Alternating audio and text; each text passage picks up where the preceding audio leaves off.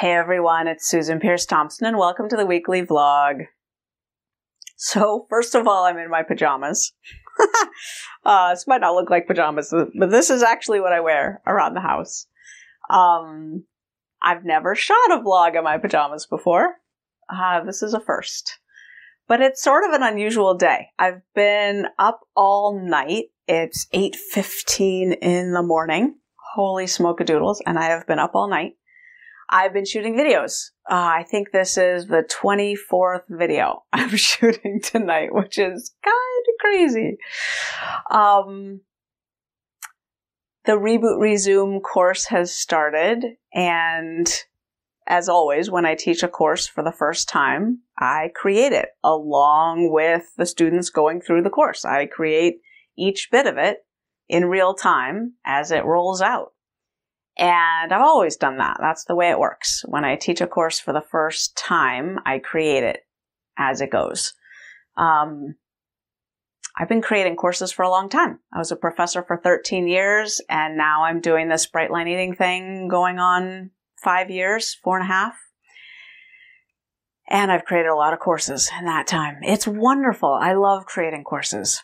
And I'm about to leave town and go to LA and then Maui for a writer's retreat. I'll talk to you about that on location next week.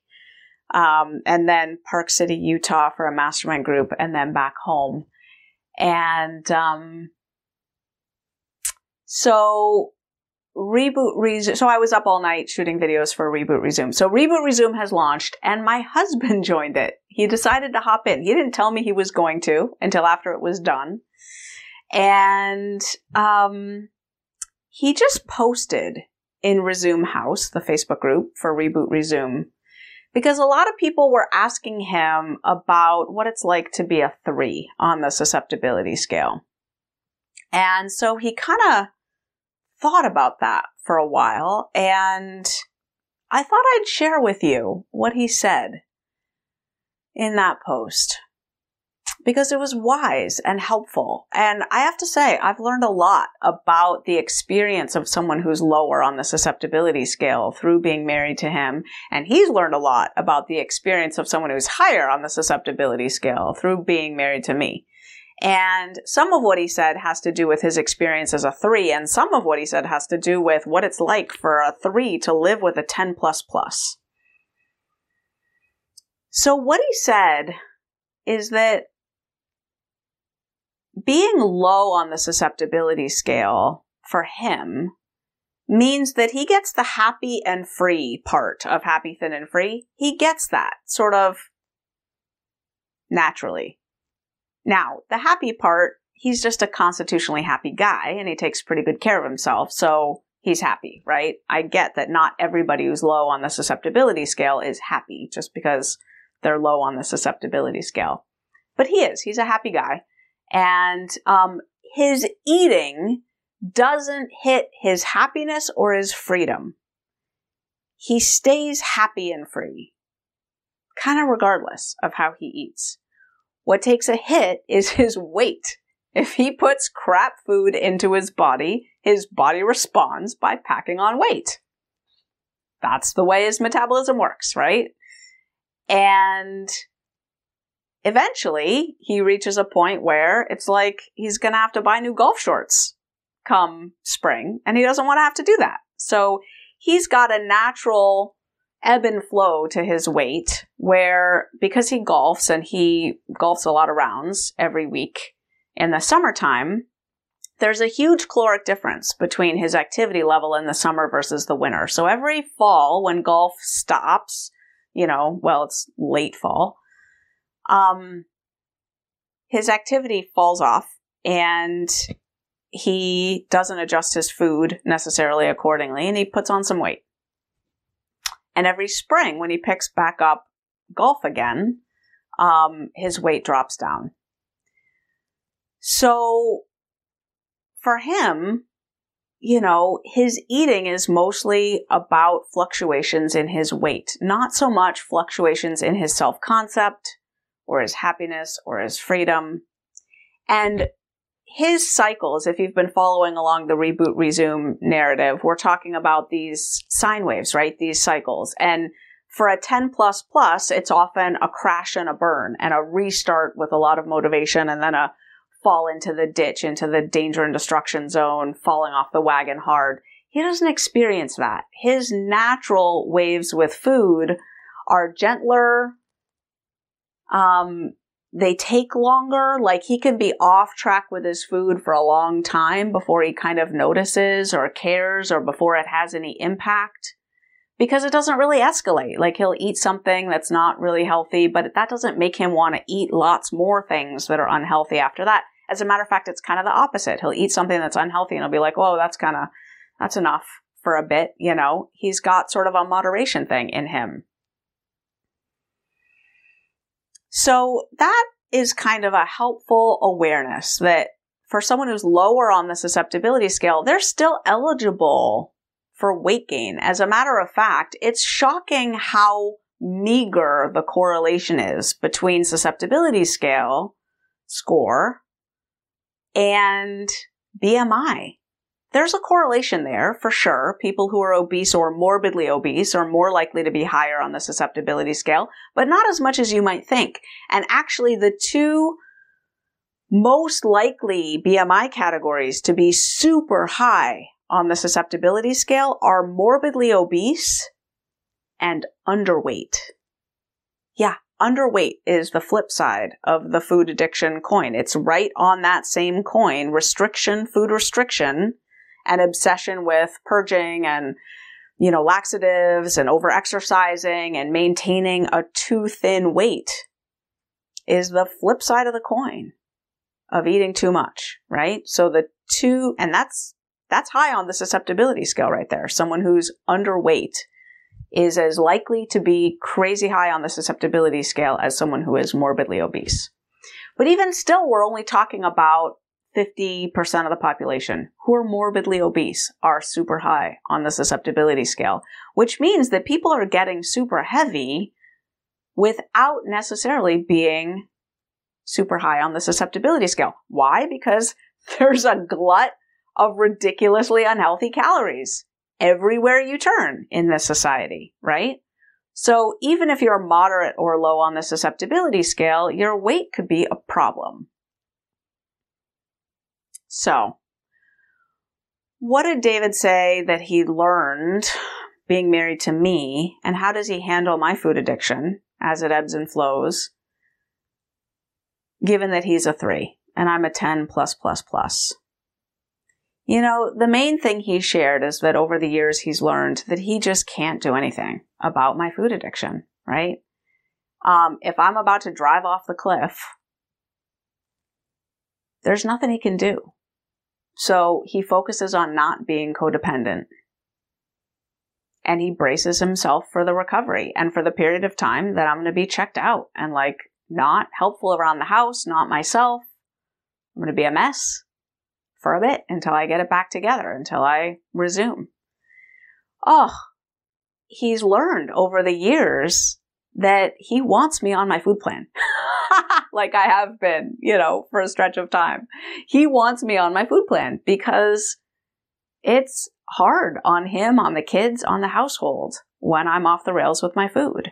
That's the way it is when you're a 10 plus plus on the scale. The consequences of eating off plan are severe.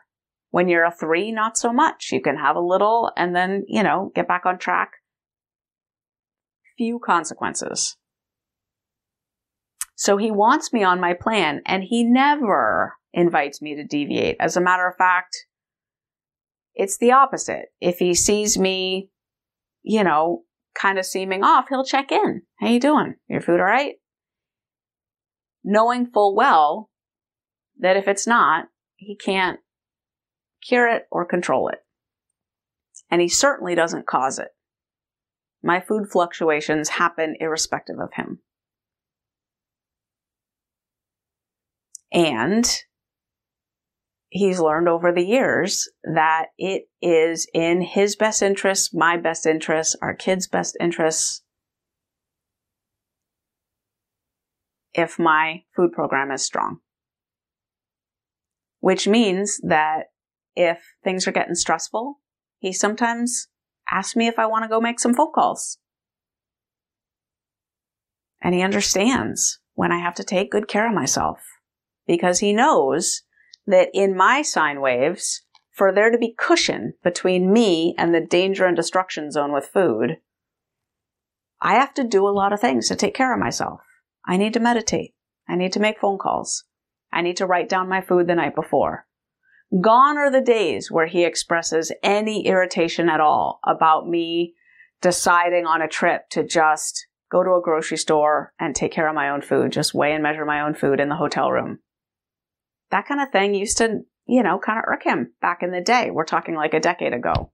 Nah, he's seen enough of my food ups and downs to know that it is in my best interests to just handle my food clean and clear and simple.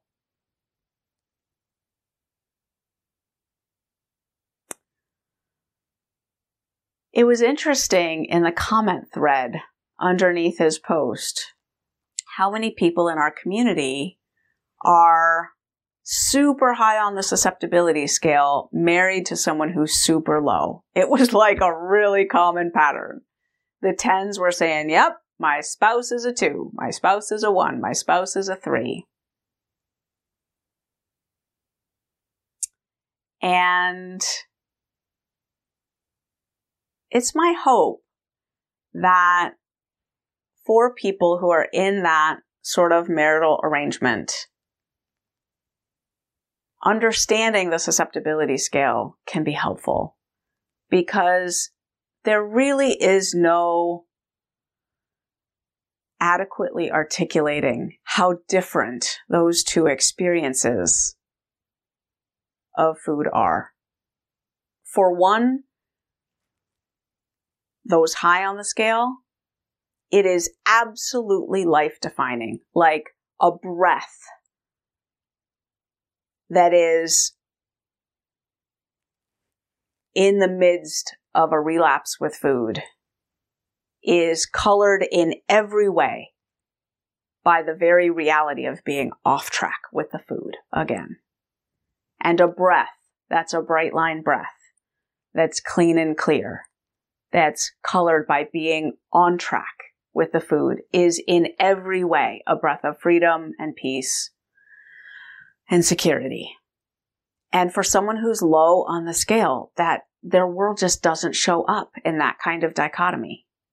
And it can be really hard to understand how stark the contrast is for those of us who are high on the scale.